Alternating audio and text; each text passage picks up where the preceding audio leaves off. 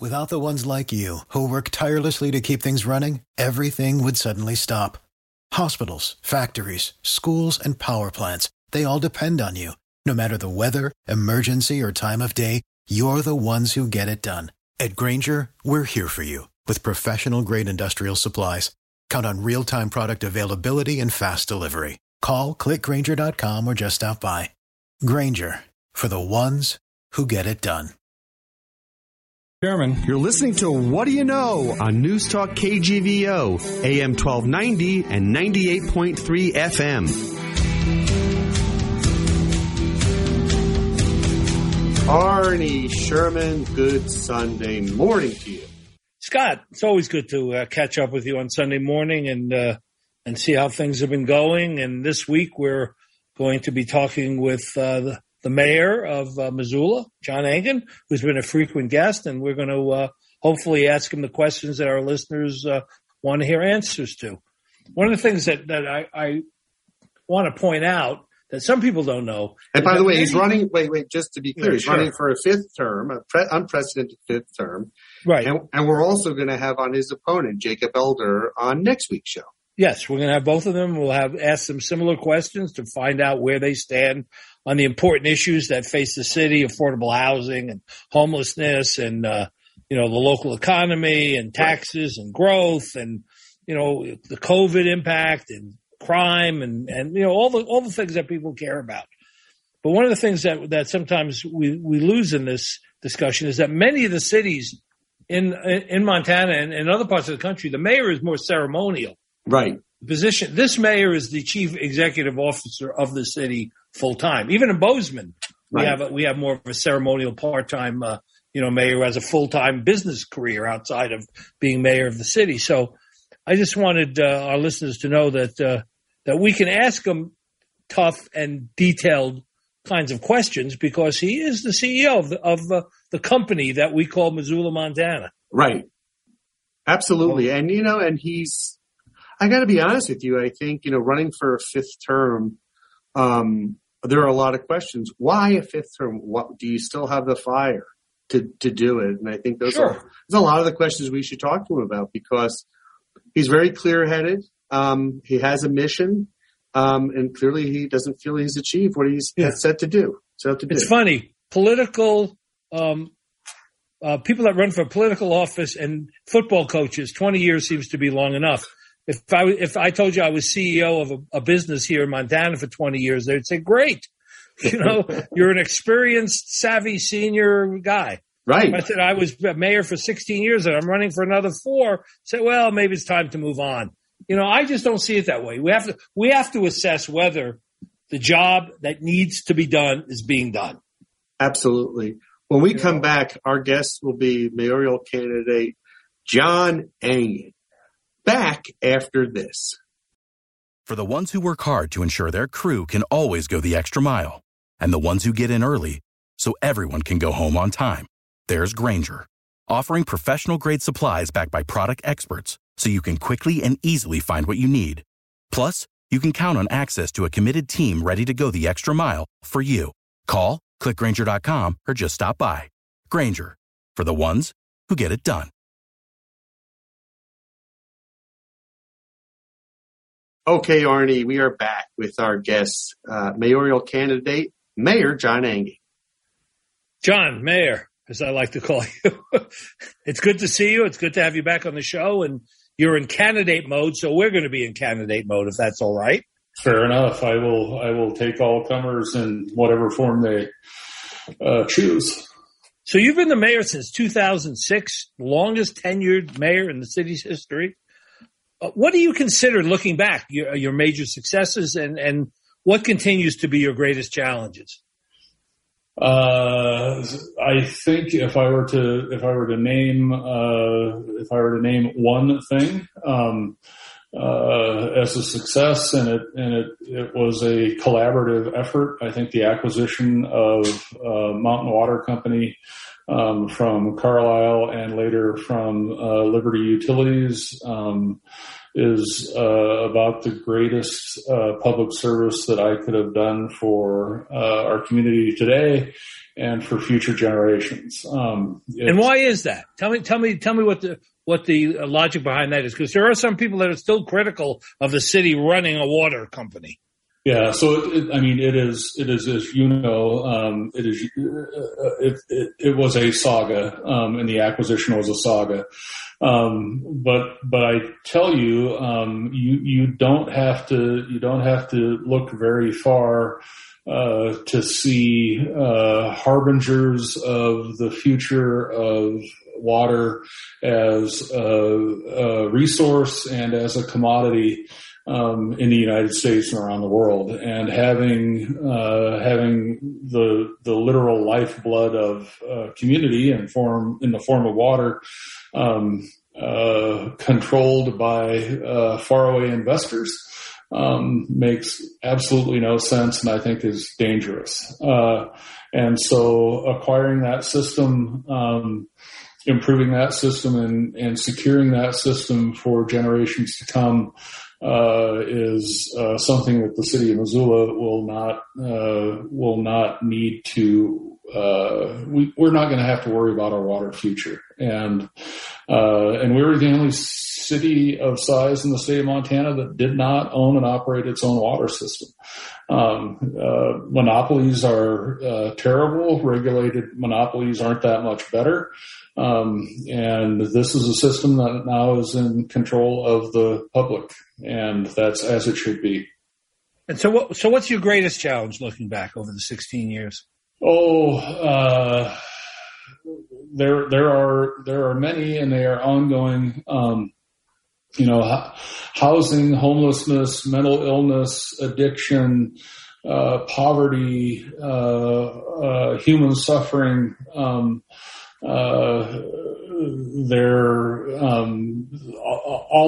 of those are tremendously difficult issues to solve for. And more over the course of the last 16 years, municipalities, cities and towns and counties, local governments have been put in a position of filling gaps that have been left by federal government and state government, both of which have sort of abdicated their responsibilities in many ways. So local government is figuring out ways to pick up the pieces. I had a conversation earlier today. One of the questions was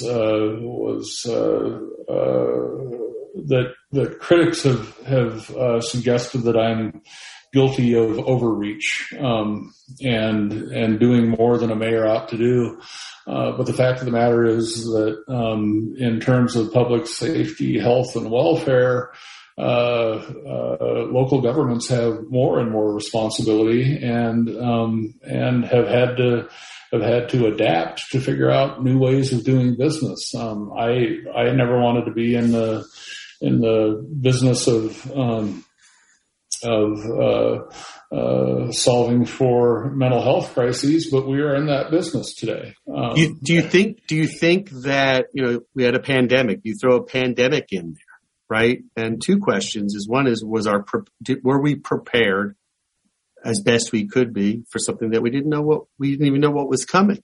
So do you feel that there was great preparedness? And second question is, how do you feel we've fared, 20 months in? Yeah. So, the benefit of hindsight, I will tell you that,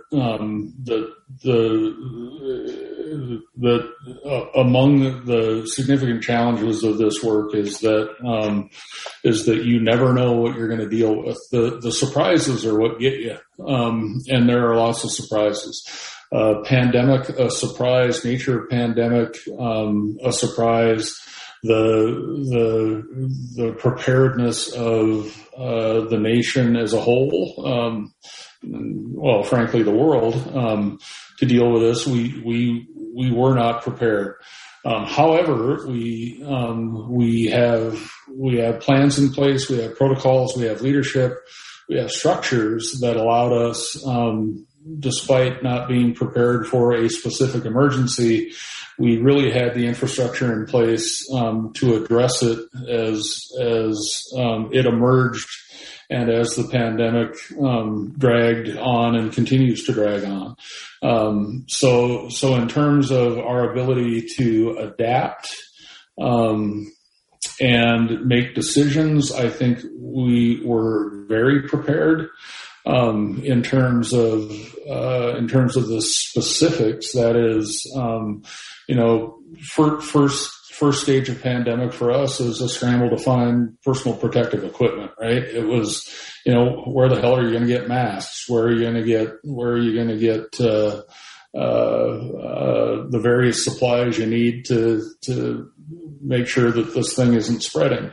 But again, those structures were in place that allowed us to be in a position to make good decisions, informed decisions, and collaborative decisions. That's the other piece of business here that I think is extraordinarily important and sometimes goes missing, is that we are better as a community when we talk to each other, when we communicate, and when we collaborate, and when we make decisions in a vacuum. Those decisions aren't the best, and generally require us to go back to the drawing board and try again. So we had the structures in place that allowed us to deal with the small emergencies within the larger emergency, and I'm proud of the work that we were able to do. And proud of the work that we're continuing to do. Today, we are in the city of Missoula and Missoula County. We're experiencing the most cases and the worst outcomes that we've experienced as a function of the entire pandemic. But we're in strange ways because of the work of the Montana legislature. We're in a much weaker position to manage the pandemic at this point, closing in on 2 years later. So John, let me ask you this. We have the highest, I think, vaccination rate of any of the counties in the state, over 70%, and we have the worst number of new cases. What's going on? Well, we're a medical center for one thing, right? So that's a huge factor, right? If you are very sick with COVID-19, and you live anywhere approximate to Missoula, you're going to be in Missoula. And we're going to get that data. We're going to get those cases and deal with them. And as you both know, we're in a bit of we're an island here, to a certain degree in terms of the politics of the pandemic. We're a place that had mask mandates, and we had facility closures, and those tools are gone for local governments today. And if I were to ask for if we had the ability as a county and a city to mandate masks today, I think the pushback would be enormous, and the enforcement would be damn near impossible. It's confounding to me. We ought to be in a position where we can look out for one another, and Missoula generally does that in so many ways. But this has been a space where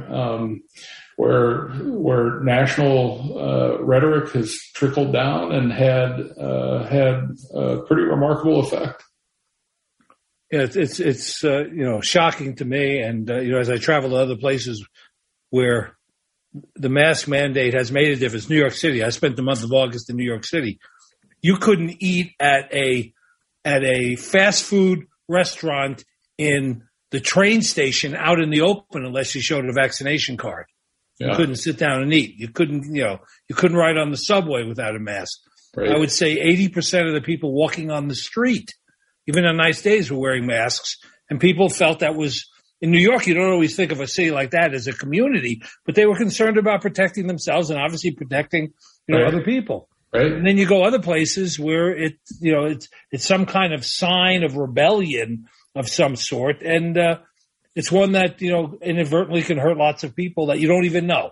Yep. Yeah. It's really unfortunate. The pandemic has exposed some of our darkest and softest underbelly. Yeah. It's unfortunate.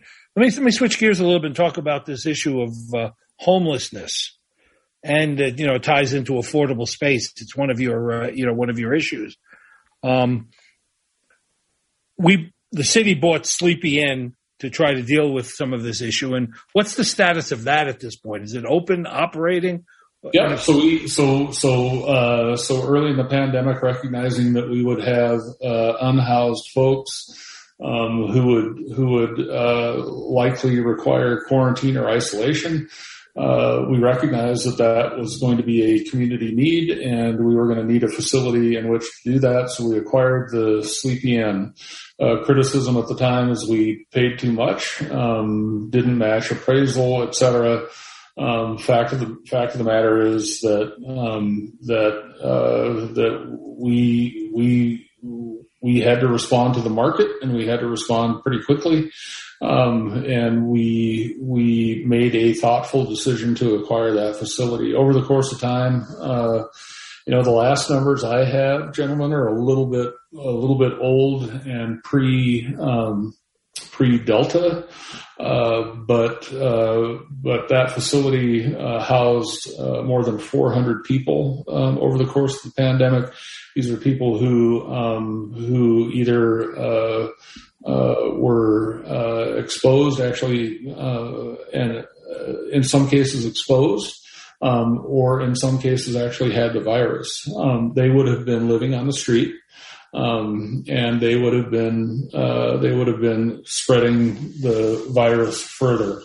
So we acquired the facility. The feds call it non-congregate shelter, and under FEMA, Federal Emergency Management Agency guidelines, we were able to be reimbursed for expenses for operating that facility.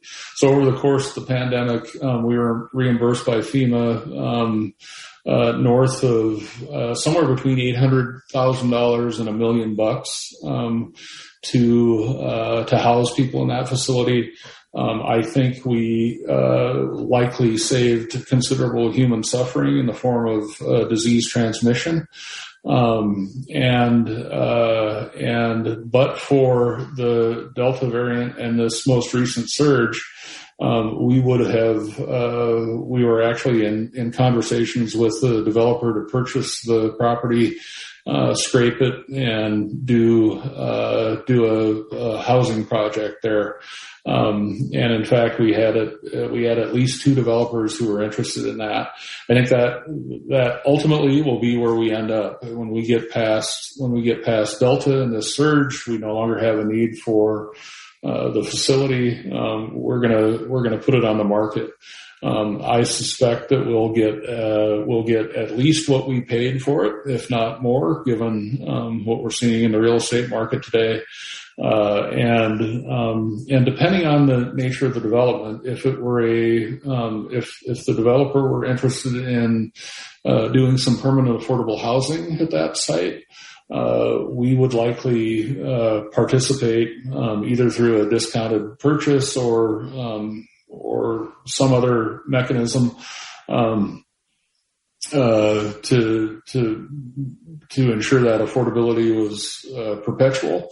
But if it's a market rate deal, it's a market rate deal, and I think we sell it and get more than we paid for it. Good. Then we can go to the Home and Gardening Network and see John Engen's Flip or Flop show. Government flip or flop. Right. So, housing and rent prices, according to your opponent, Jacob Elder, are ridiculously high.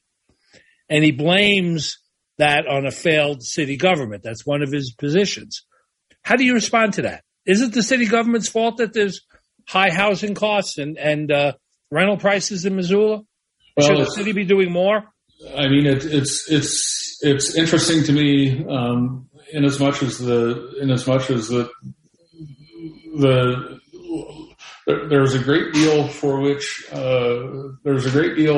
over which local government has very little control, but has significant accountability.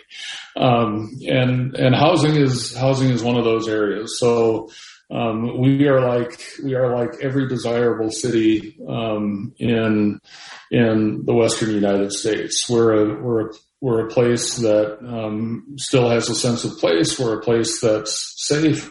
We're a place that's pretty. We have community and cultural amenities that make us an attractive place to live, and therefore people have discovered and will continue to discover that they want to live here, and that is what's driving price, along with the simple facts of supply and demand. So Great Recession stops housing production in Missoula.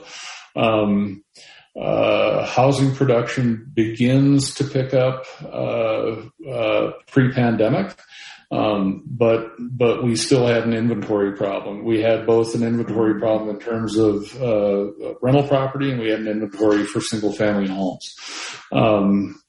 Pandemic exacerbates that, and low inventory and high demand result in increasing costs. All of those are market factors. What we can do about those market factors is I think where the rubber meets the road, as it were. So housing costs and housing availability, not new. This is a slow emergency, something I've been talking about over the course of 16 years and something we've been working at. The fact of the matter is, however, that local government can only do so much with the resources that we have. And if you look around our community today at the affordable projects that are on the ground and serving the community today, very few of those exist without some participation from the city of Missoula. Further, as we look forward, we'll have roughly 1,000 affordable units open and available over the course of the next couple of years. Each of those is a product of the city of Missoula engaging in one way or another, mostly financially, to support those projects. And to suggest that we have been just sort of waiting for a crisis to happen and only now are responding is just patently false. We created the first housing office in the state of Montana for a municipality. We created the first affordable housing trust fund. All of this happening pre-election and pre-pandemic. I do not run for office so that I can get elected. I run for office so that I can do the work. And the work either gets me elected or unelected, right? So this is ongoing work. And the three things that we're engaged most heavily in today are policy reform. We need policies that match need on the ground today. And that we're addressing through code reform. And this isn't my first shot at code reform. Early in my tenure as mayor, we completely threw out our old zoning code, which in some cases was 70 years old, created a bunch of community tension, wasn't effective. Went through a painful 2-year process to throw out what was called Title 19 in our municipal code and adopt Title 20, a new zoning code. But it wasn't enough. It was enough for the time, however, and it was about as far as we could go. the politics over the course of the last 16 years have changed as well. Pre-recession, Missoula was a place that had a very active community of folks who did not like growth or change. And every proposed housing development came with considerable pushback from neighborhoods and advocates. That has changed, I think, over the course of years, and I think folks are recognizing now that if we want our children and grandchildren to live in Missoula and enjoy the community the way that we've been able to enjoy it, if we're interested in having working families, the folks who are blowing out my sprinklers today, or the folks who are servers in restaurants or small businesses, if we want those folks to remain here, we're going to have to build new housing, and building new housing in a finite valley means that we're going to have to become more dense. We're going to have to use land more wisely. So the code reform and policy that we're working through now will, I think, better reflect our goals around land use and density, take advantage of existing infrastructure, and make it a little bit easier for folks who are in the business of building houses to do that.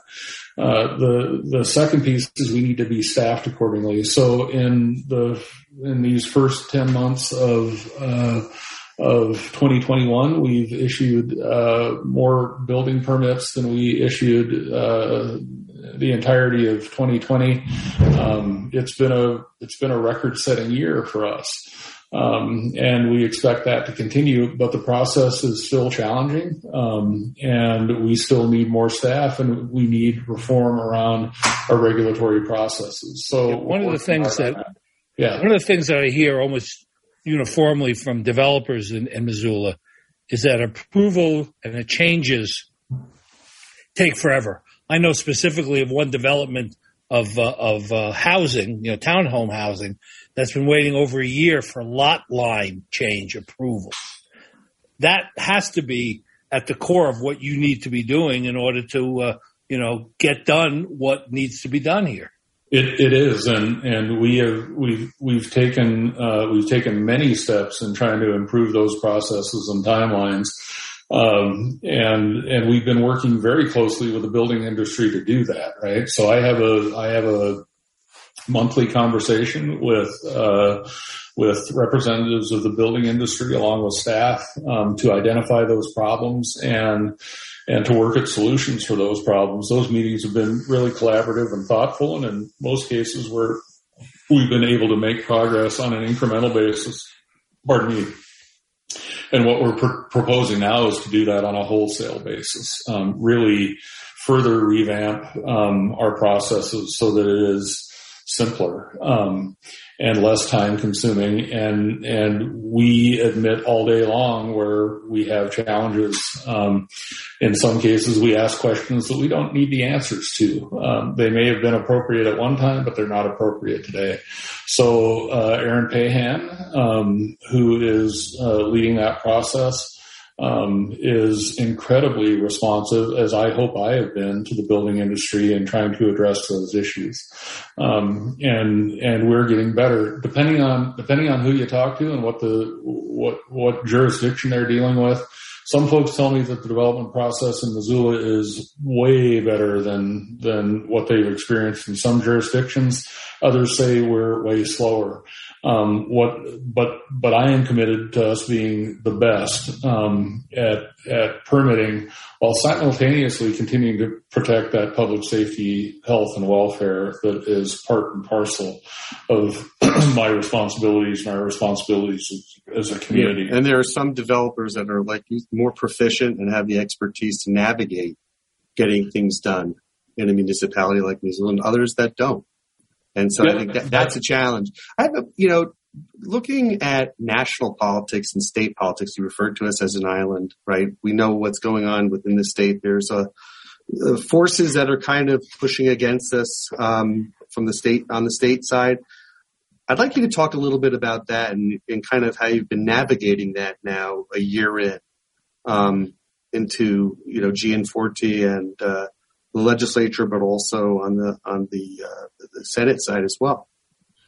So what we found is particularly this legislative session, there was a very active and successful movement to limit local government control.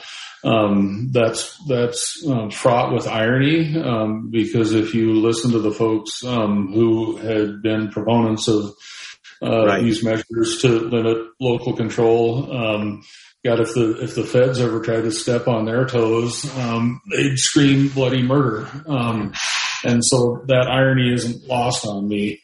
And what we're left with, Scott, is really that navigation, right? How to, within the constraints of statute, how do we continue to be effective? This legislature overruled the will of Missoula voters by repealing a 2-penny gas tax that Missoula voters approved. The legislature undid an election. And in doing so, cost the city and the county something on the order of $600,000 a year that we were using to invest in roads, streets and roads, our transportation system.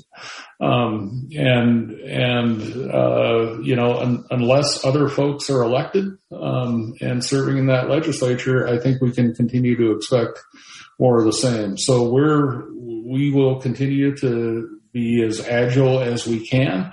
We'll continue to explain to the folks we serve that our ability to serve them has been hampered by folks in Helena, and we'll soldier on and be as creative as we possibly can and good stewards of the resources that we do have.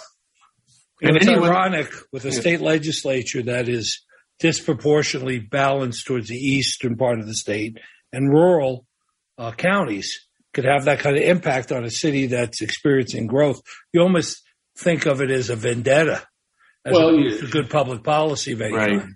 And I suffer still from giving folks the benefit of the doubt, and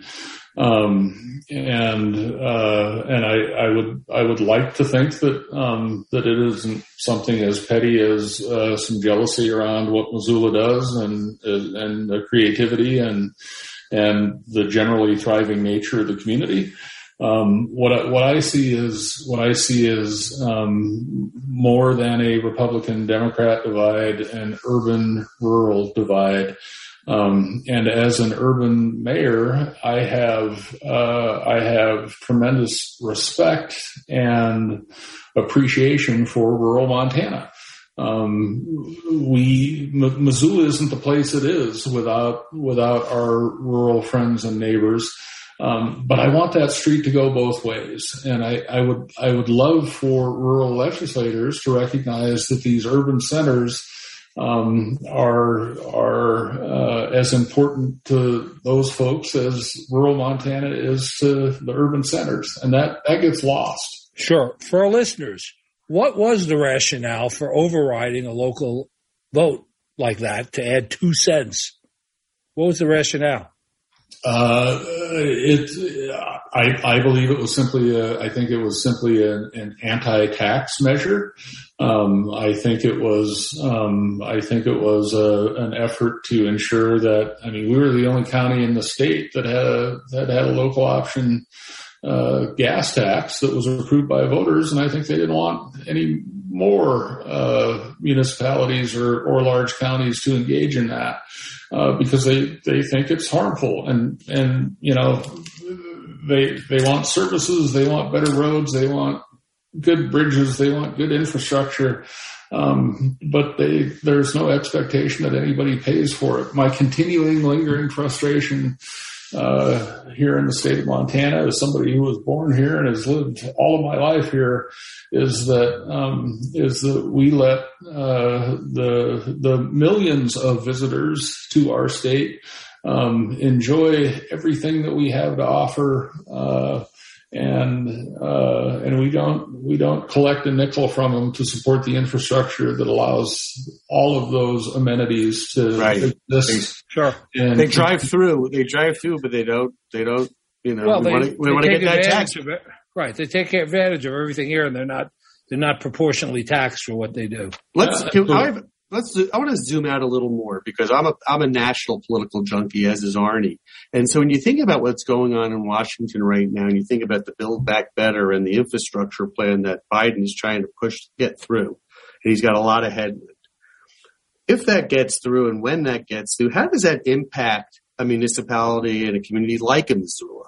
And how closely are you kind of looking at that stuff and saying, boy, I know if this goes through, these are the plus areas that's going to directly impact our community.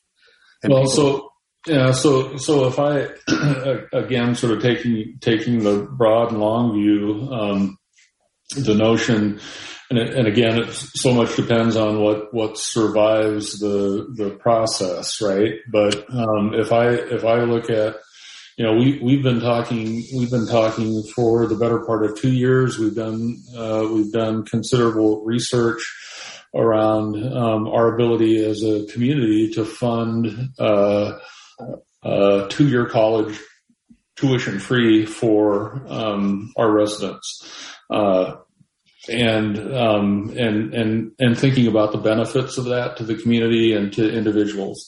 If the Biden plan survives and 2-year college is a component of that, that's a huge benefit for this community. As we look at pre-K, taking care of kiddos very early in their lives where it matters the most, that is a huge impact on this community. And something that we've been trying to achieve locally, that could be handled, quickly and painfully and be funded through this federal program. So I look at that. As I look at infrastructure, there are a couple ways to think about it. ARPA, the beauty of both CARES and the American Rescue Plan is that municipalities receive direct allocations. So we got a share of CARES funds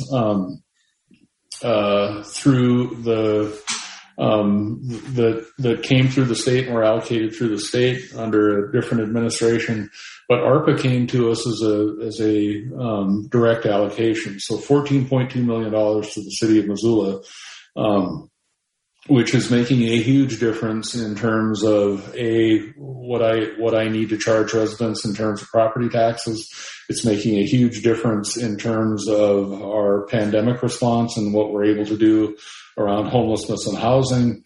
Those federal dollars, when directly allocated to communities, get spent well, they get spent wisely, they get spent efficiently. The infrastructure money that went to the state of Montana went through a political ringer. There's still the legislative committees dealing with it still aren't done.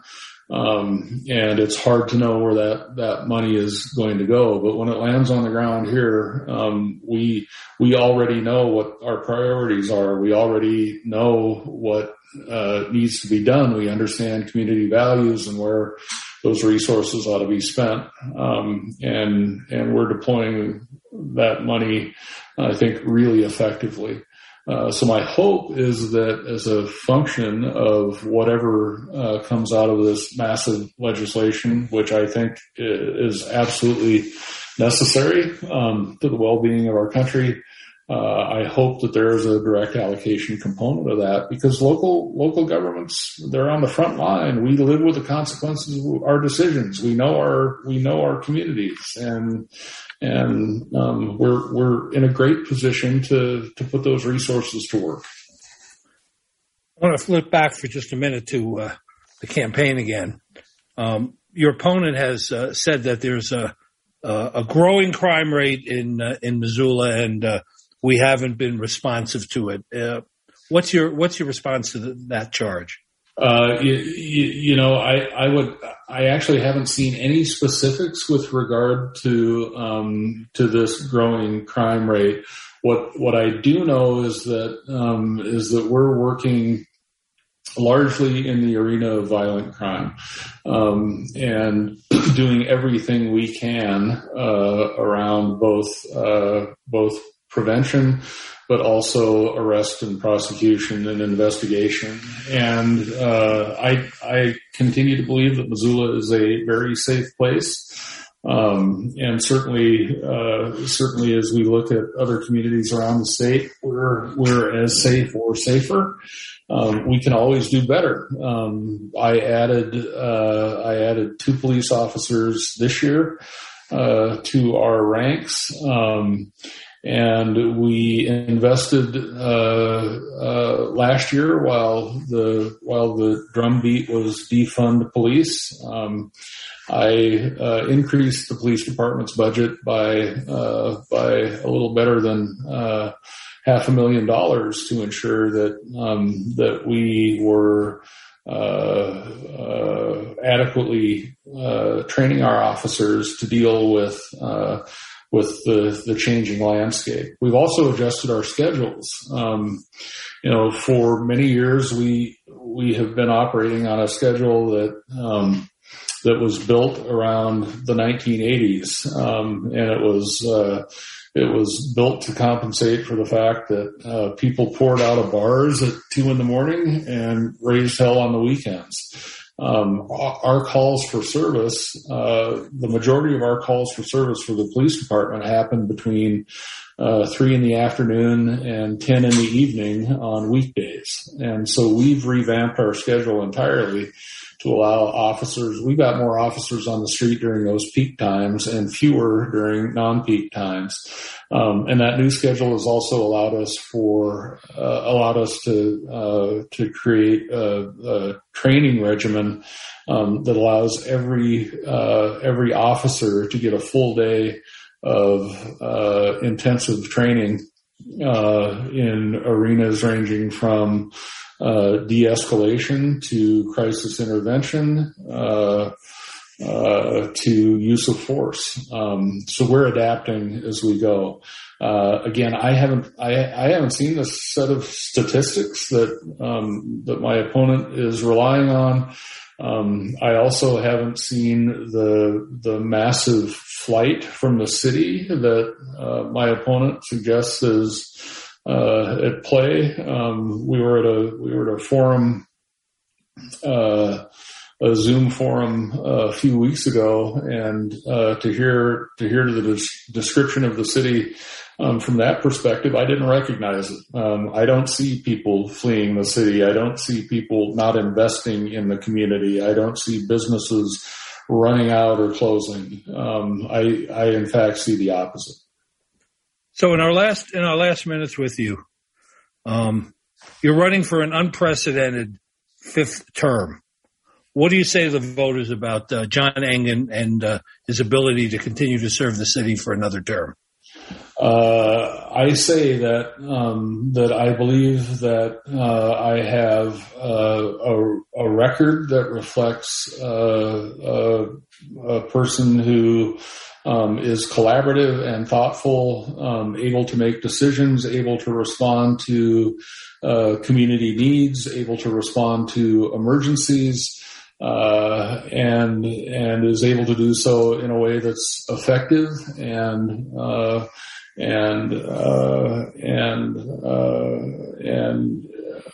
is all about improving the community and the quality of life for the folks we serve. I'm not tired. I have fire in my ample belly to continue this work. There are lots of things that I want to see through. Our housing policies and practices, I believe, will be I believe that they will be models for other communities. I believe that that the work we do with public safety and first responders will be models for other communities. I believe that we're engaging in projects and collaborations that will be replicated over and over again in terms of housing development, There is so much great work to be done and so many great people pulling in the same direction. I have the relationships. I have the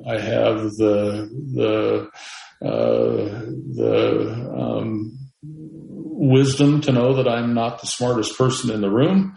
I still have the capacity to listen and learn, and all of those things are incredibly important in moving this community forward. Thank you, John. Scott, any last words for John?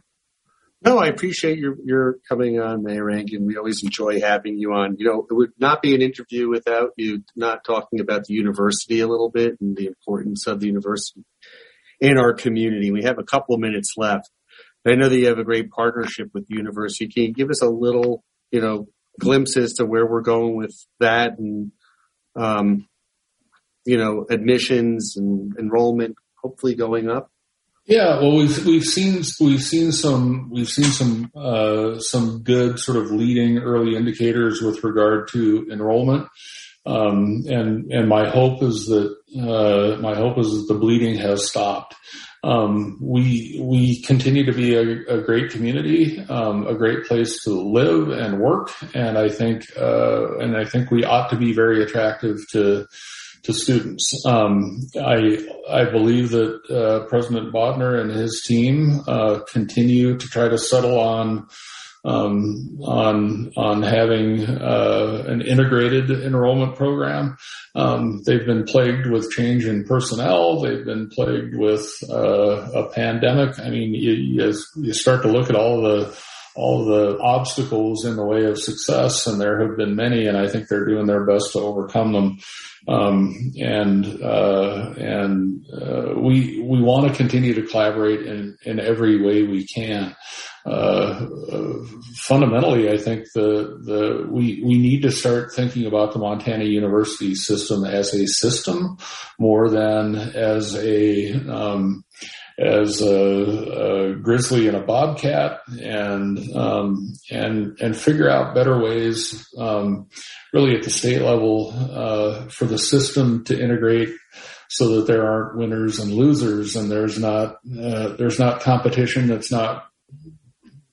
I think there's healthy competition, there's unhealthy competition. I think today we're suffering to a certain degree from unhealthy competition. I think there are ways that there could be more collaboration. I can tell you that I'm grateful most days to be the mayor of the city of Missoula and not a football coach or a university president or a hospital administrator, or a superintendent of schools. And so I'm a little bit careful in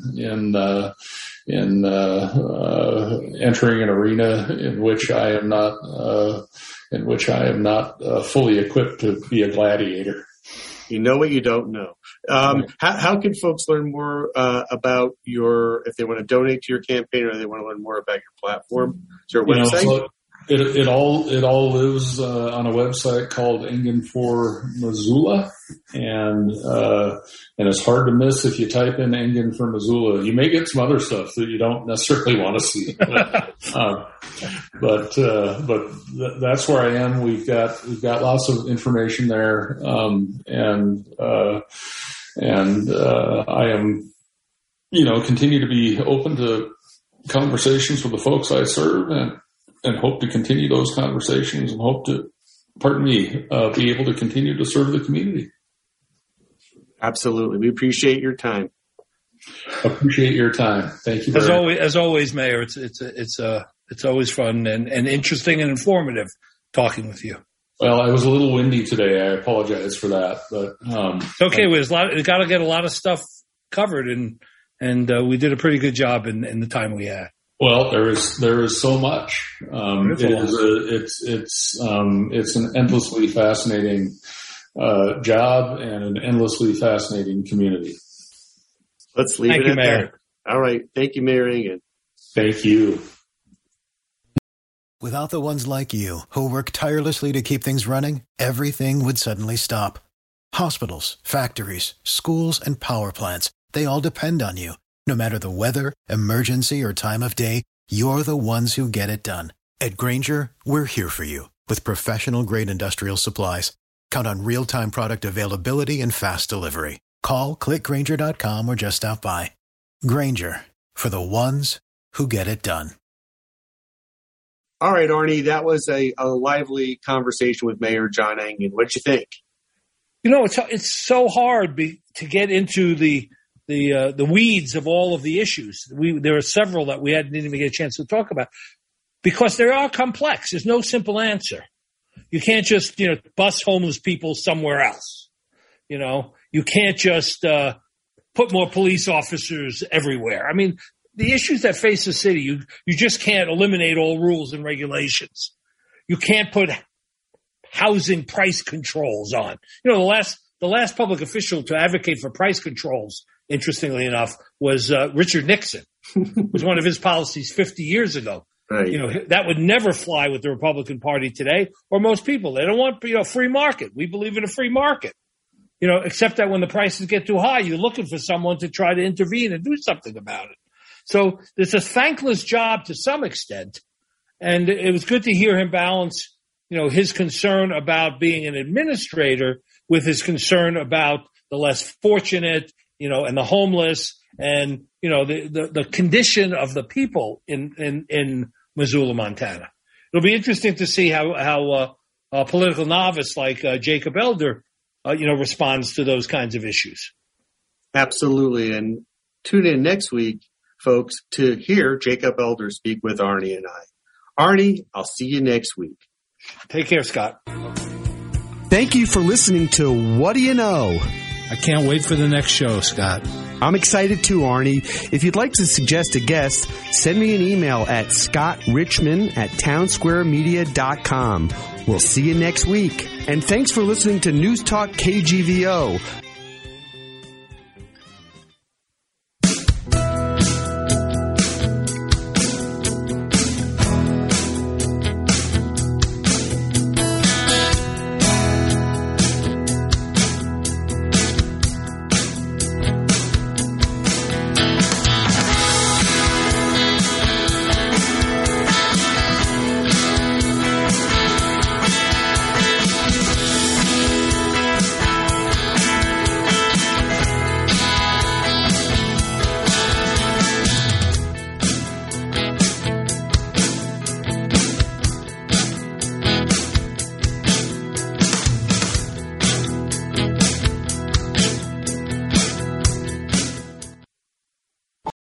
For the ones who work hard to ensure their crew can always go the extra mile, and the ones who get in early so everyone can go home on time, there's Grainger, offering professional-grade supplies backed by product experts so you can quickly and easily find what you need.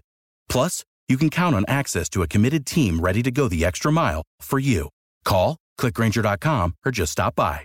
Grainger, for the ones who get it done.